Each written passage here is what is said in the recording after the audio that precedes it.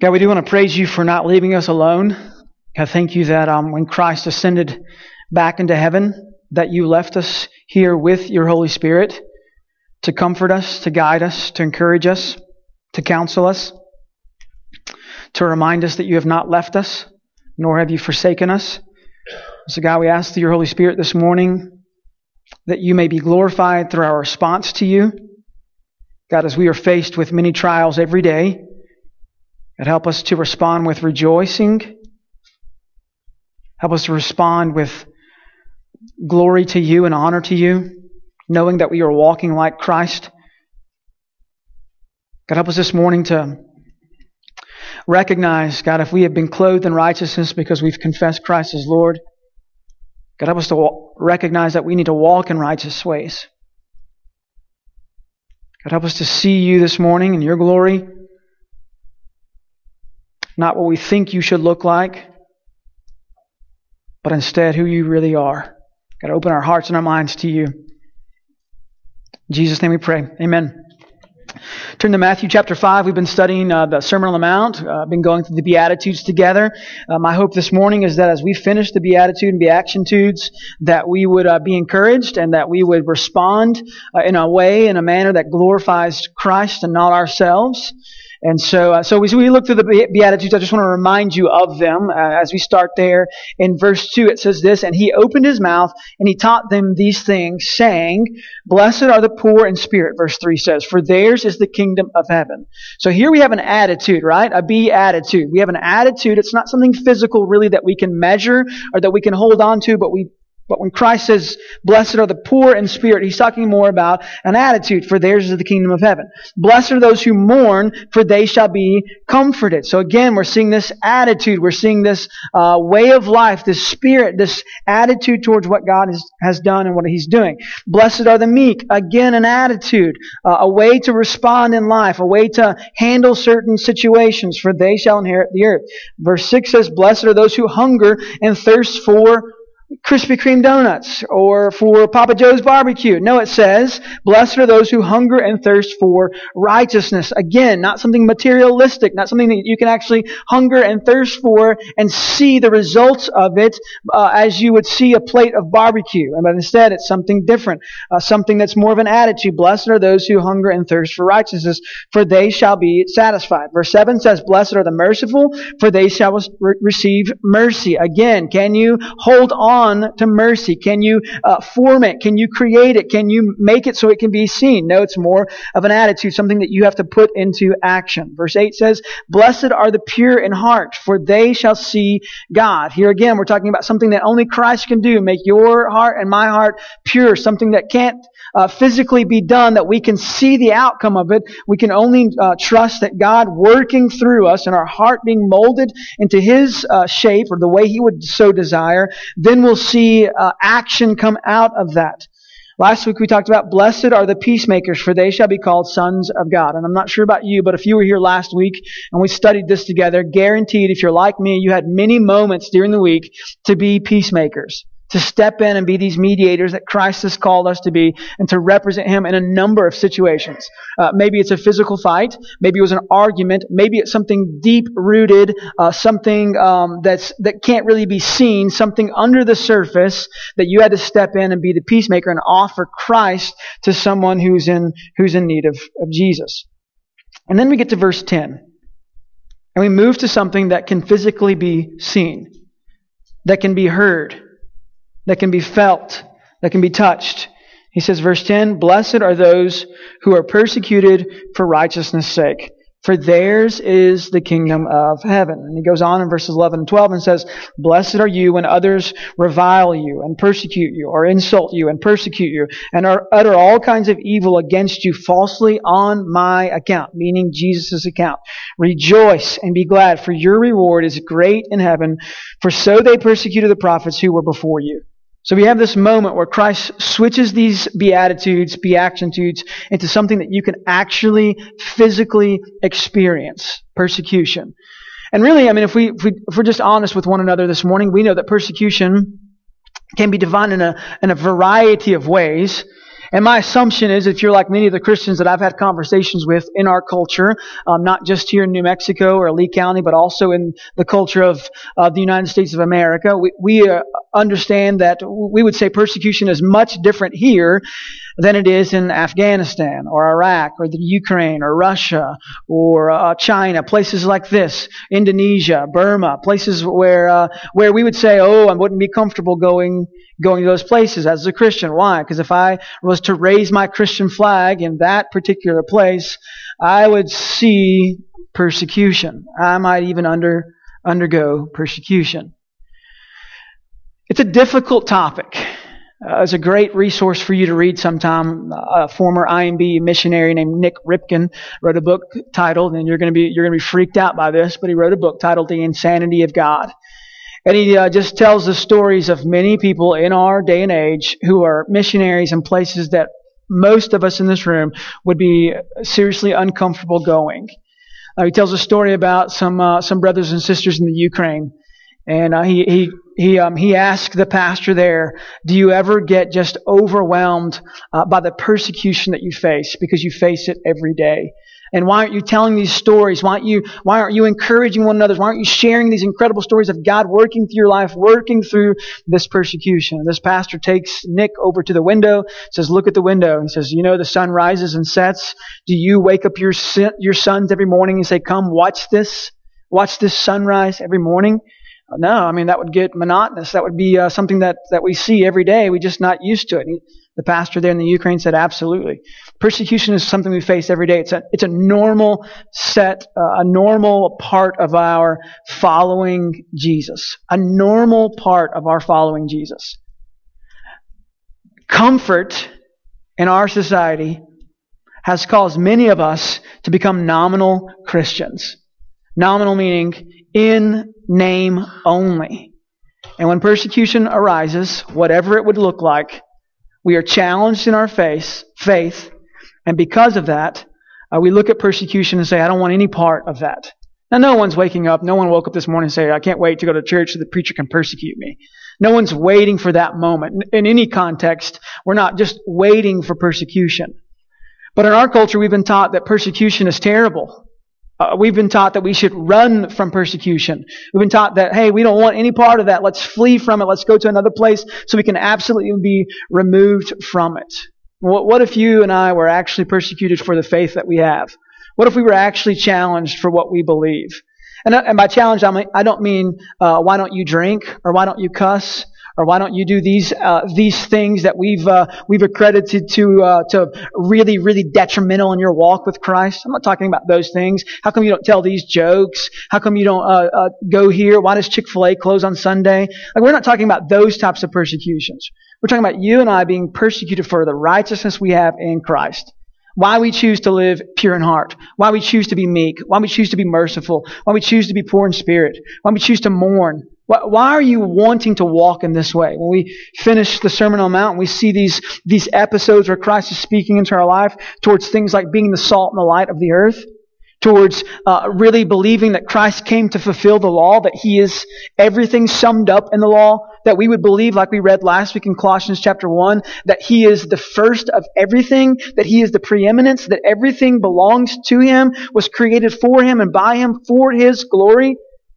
And you say, I want to live for something different. And people begin to question, why do you live for Christ and not the things of this world? Why do you decide to give away your money instead of keep your money? Why do you say your resources don't belong to you but belong to the Father? There's just a number of episodes here. He goes on in the Sermon on the Mount, where you get to verse 21, he talks about anger and how we respond. The world responds very angrily towards a number of things. Social media, you guys could watch the news if you're not on social media and see how quickly something can be said and how much anger is stirred up right away. And then you as a believer have to decide, what should I do with this? I'm on the phone driving my truck the other day, and I'm on the phone with my mom and my dad, and I paused in conversation, and they said, are you still there? And I said, yes, but you need to pray for me at this moment. Well, why do we need to pray for you? Because this lady behind me is about to see the wrath of God if she doesn't get off my bumper. And in that moment you think, okay, is this responding like Christ? Am I being persecuted for driving the Texas way, the friendly way? Is that something really to be persecuted for? We go on. Why aren't you going to be a lustful person? Well, Christ calls me not to be. We go on. Why aren't you going to handle divorce like the world handles divorce? Because Christ tells me to handle things differently. Why are you going to let your yes be yes, like Jesus' brother says? And we talk about oaths. Why are you somebody who keeps your word? Because Christ has made me righteous, and I want to be righteous in His eyes. Why don't you retaliate like the rest of the world retaliates? Why don't you respond like the rest of the world retaliates? You know, I was thinking about something. We call this lock on our door that protects us and keeps us safe the deadbolt. The deadbolt. We're putting trust in a deadbolt. Shouldn't you put your trust in a risen Savior, somebody who's alive? Somebody needs to write that down and tweet it right now. Don't put your trust in the deadbolt. Put your trust in your risen Savior, who controls all of life, here and forevermore. We should just end right there. That was. He goes on to say there in the last part of chapter 5, verse 43. Let's catch up. We're gonna preach this again to you later in next year. But I want you to read this with me here. Verse 43 says this: "You have heard that it was said, 'You shall love your neighbor and hate your enemy.'" Some of you say, well, right now, if we're going to be honest, my neighbor is my enemy. You shall love your neighbor and hate your enemy. But I say to you, these are Christ's words. These are Christ's words speaking to His followers. Not just nominal disciples, not just disciples of Jesus by name, but people who have sold everything and decided, I want to follow Jesus wholeheartedly. Not just because I grew up in a culture of following Jesus, but because I have decided by my own admission that I will follow Christ, because He is the only person, the only God worth following. But I say to you, verse 44, love your enemies and pray for those who persecute you. Pray for those who persecute you. I mean, I've only had a few moments that I would look back on life and count as persecution for my righteousness in Christ. And many of those are very shallow, superficial moments. I think about a time that I was in Germany with a group of students and being harassed because of the songs that we were singing. And just in that moment, thinking, do I really truly have faith in Jesus? Enough that I would say, Christ is it. And that I only want to gain Christ and nothing else. I think about a moment when Mandy and I felt the Holy Spirit's prompting and God's leading for us to seek out adopting children who by DNA did not belong to us. And we set out on this journey to bring in children to our home, to experience the love of Christ like we've experienced, and to show them mercy and forgiveness. And I remember how many believers, Christians, questioned what our decision was. Well, where are you going to adopt from? Because you know if you adopt from this country, these are the problems that this child will have. And you're going to bring those problems into your home. Okay. I appreciate your encouragement. I appreciate your confidence in our discerning of God's Holy Spirit. I appreciate your example of Ephesians, where Christ has adopted us into His family. Not because of anything that we deserve, but because Christ, as a merciful, compassionate, loving Savior and forgiving Father, counted us as someone worthy to be adopted into His family. So I appreciate the encouragement. I appreciate the support in that from family members, from church members, from believers. I think about the persecution undertaking because of the decision we made to be like Christ and to walk like Him. And those are just a couple of moments that really tested my faith. And I've told the story before. Reese and I are standing in the backyard, and our church that we served at the time used to say this phrase, and you probably read it before on a bulletin or said it in a church. God is good all the time God is good. And Reese and I are in the backyard talking about that very statement. But is God really good all the time? What if He takes away all our stuff? What if we feel like He's abandoned us? Though He has not, because His word is true.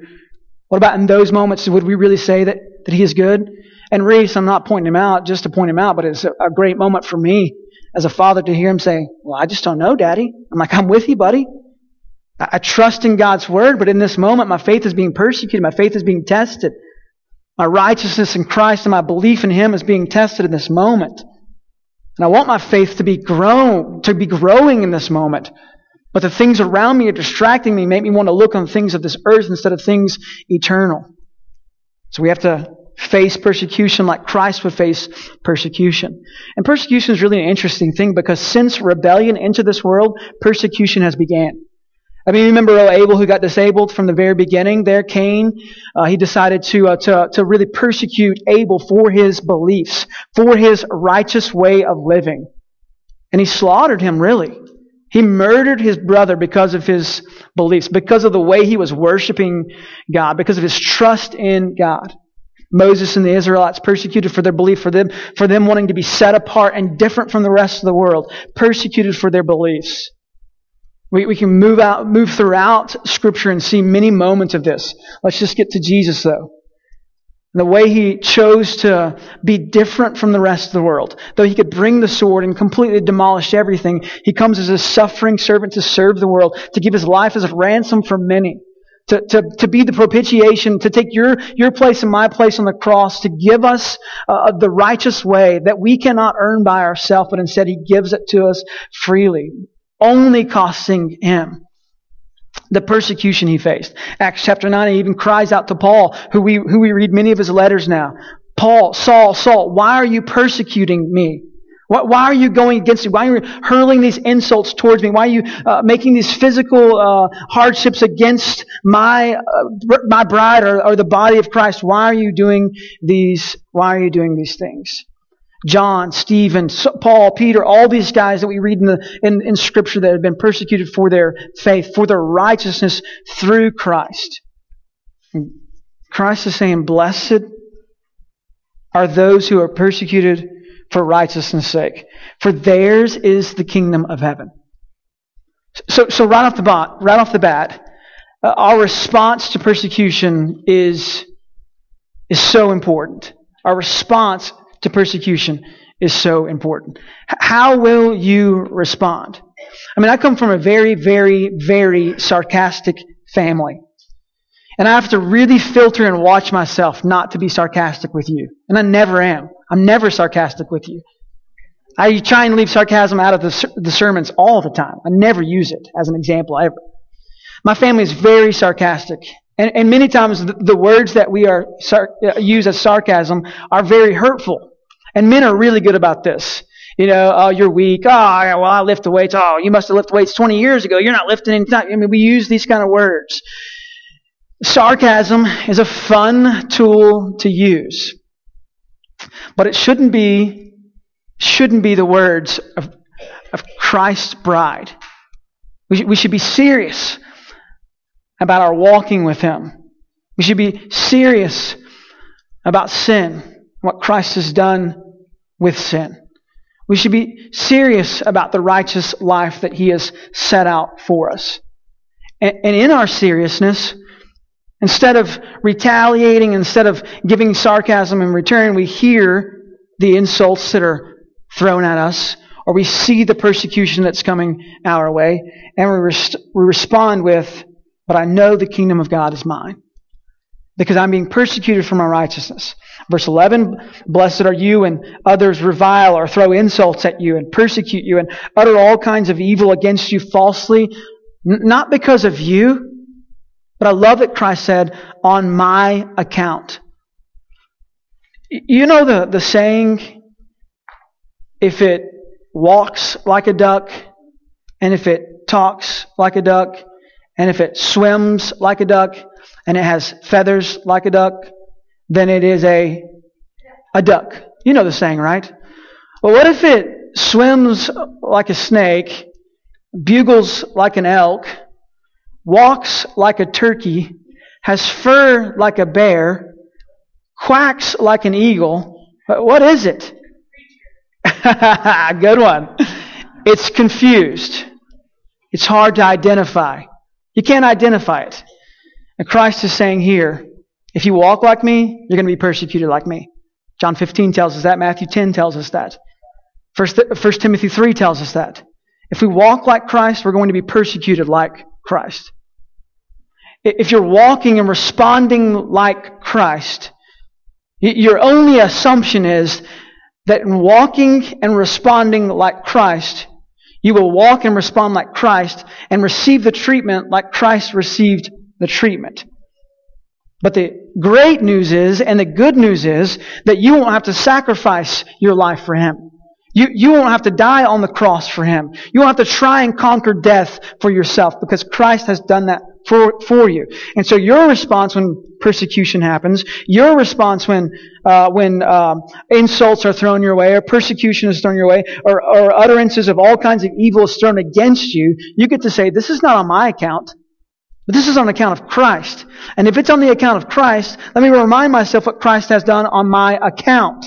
And because of that, I can continue living and rejoicing in the moment. In verse 12 he says, rejoice and be glad, for your reward is great in heaven. For so they persecuted the prophets who were before you. He points you directly, he points directly towards our reward.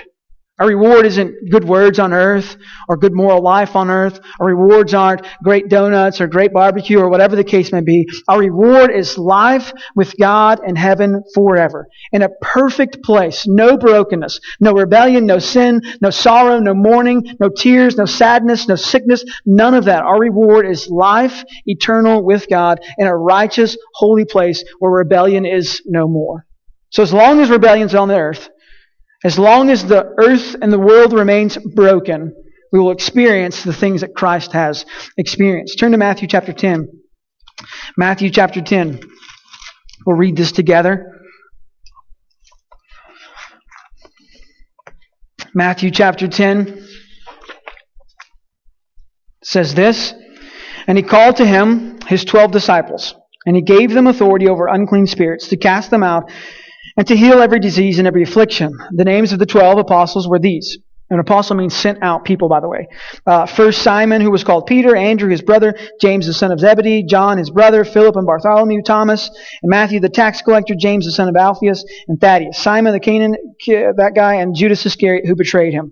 And verse 5 says this, and these 12 were sent out, instructing them, go nowhere among the Gentiles and enter no town of the Samaritans, but go rather to the lost sheep of the house of Israel, and proclaim as you go, saying, the kingdom of heaven is at hand. Heal the sick, raise the dead, cleanse the lepers, cast out demons. You received without paying, so give without pay. Act like Christ is acting. Verse 9 says this, acquire no gold, nor silver, nor copper for your belts, no bag for your journey, nor 2 tunics, nor sandals, nor a staff, for the laborer deserves his food. In whatever town or village you enter, find out who is worthy in it, and stay there until you depart. As you enter the house, greet it. And if the house is worthy, let your peace come upon it. But if it is not worthy, let your peace return to you. And if anyone will not receive you or listen to your words, shake off the dust from your feet. And when you leave that house or town, truly I say to you, it will be more bearable on that day of judgment than for the land of Sodom and Gomorrah than for that town. So Christ is saying, I'm going to send you out, and you're going to be peacemakers. You're going to be healers. You're going to be examples of God on earth. Some will accept you and some will not. Be prepared for that. He goes on to say, verse 16, behold, I am sending you out as sheep in the midst of wolves. Have you heard this before? Sheep in the midst of wolves. It's not a great scenario. Sheep don't have a lot of defense against wolves. Really, the only defense that sheep have against wolves is the sheep's shepherd. So be wise as serpents and innocent as doves. Verse 17, beware of men, for they will deliver you over to the courts and flog you in their synagogues. Here's what's going to happen to you as disciples of mine, Christ is saying. As I'm sending you out as the apostles, the sent out ones, as I'm sending you out, prepare for these moments. You are going against the flow. You're going to be opposite in what the world has taught everybody else on how everybody else should act. When I was in high school, we were wolves, Colorado City Wolves. Okay, our mascot was the wolf. Slewfoot was her name, Slewfoot the wolf. And there was a group of students that started a club on campus called the Flow. And flow is wolf spelt backwards. They wanted to go against the flow and be different from the rest of the people on campus. And let me tell you, they were different, and not in a Christ-like manner. They were very different from the rest of the high school society that I grew up in. They wanted to go against what everybody else was doing, not in a Christ-like way at all. They're a terrible example, actually. But here Christ is saying, I'm sending you out to go against the flow. You're going to be different from the rest of the world. You're going to be different from the rest of the world. He didn't say go up on the mountain and just hang out till Christ's return and be different in that holy huddle. He said go out among these, like sheep among wolves, and be different among those people. Verse 19, when they deliver you over, do not be anxious. Oh yeah, that's great encouragement, Jesus. As they deliver us over to be flogged, as they deliver us over to be put in jail, as they deliver us over to be persecuted, you're saying don't be anxious. When they deliver you over, do not be anxious on how you are to speak or what you are to say. For what you are to say will be given to you in that hour. So Christ is reminding them, though I'm sending you out, you are not going to be alone. You and I have to remind ourselves daily of that. You're being sent out as followers and disciples of Christ, but you are not going on your own. Christ has given you His Counselor, His Holy Spirit to be with you. Verse 20, for it is not you who speak, but the Spirit of your Father speaking through you. Brother. And verse 21 says this, brother will deliver brother over to death. So here we see families dividing over disciples of Jesus. We see families dividing because of what Christ has called His followers to walk in. And the father and his child and the children will rise against parents and have them put to death. And you will be hated by all for my name's sake. This is a terrible halftime speech. Okay, we're down. We want to get out there and we want to win this game. And I'm going to encourage you as the coach. And here's the thing. You're going to get out there and you're going to be beat up. You're going to get out there and you're going to divide against one another. You're going to be out there and you're going to have trouble the whole time. It's going to be awful. You're going to be like sheep among wolves. Well, that's not very encouraging. Verse 22 says, and you'll be hated by all for my name's sake, but the one who endures to the end will be saved. Make it to the end of the fourth quarter, you will be saved. Persevere through the end, you will be saved. Do not give up. Your response to persecution, your response to afflictions, your response to trials means something. And do not give up. Christ is with you. He has saved you. On His account, you're being persecuted. And so because of that, do not give up. Verse 25, when they persecute you in one town, flee to the next. For truly I say to you, you will not have gone through all the towns of Israel before the Son of Man comes. A disciple is not above his teacher, nor a servant above his master. It is not enough for the disciple to be like his teacher and the servant like his master. If they have called the master of the house of Beelzebul, how much more will they malign those of his household? Then he goes on to say, so have no fear. Though I'm sending you out as sheep among wolves, still have no fear. Though you'll be persecuted and you'll be hated by many, still have no fear. So have no fear for them. For nothing is covered that will not be revealed or hidden that will not be known. Remind yourselves of these things every day. When we talk about preaching the gospel to yourself and reminding you of these things, we're not saying read the newspaper. We're not saying check out Twitter. We're not saying find the next greatest book. We're saying remind you of the words of Christ. The good news that Christ has for you. Here's some good news. For nothing is covered that will not be revealed or hidden that will not be known. What I tell you in the dark, say in the light. And what you hear whispered, proclaim on the housetops. And do not fear those who kill the body but cannot kill the soul. Rather fear Him who can destroy both soul and body. Put your vision upon God, the Creator and the life giver of all. Are not two sparrows sold for a penny, and not one of them will fall to the ground apart from your Father. But even the hairs of your head are all numbered. Fear not. Therefore, you are of more value than many sparrows. So everyone who acknowledges me before men, I also will acknowledge before my Father who is in heaven. But whoever denies me before men, I will also deny before my Father.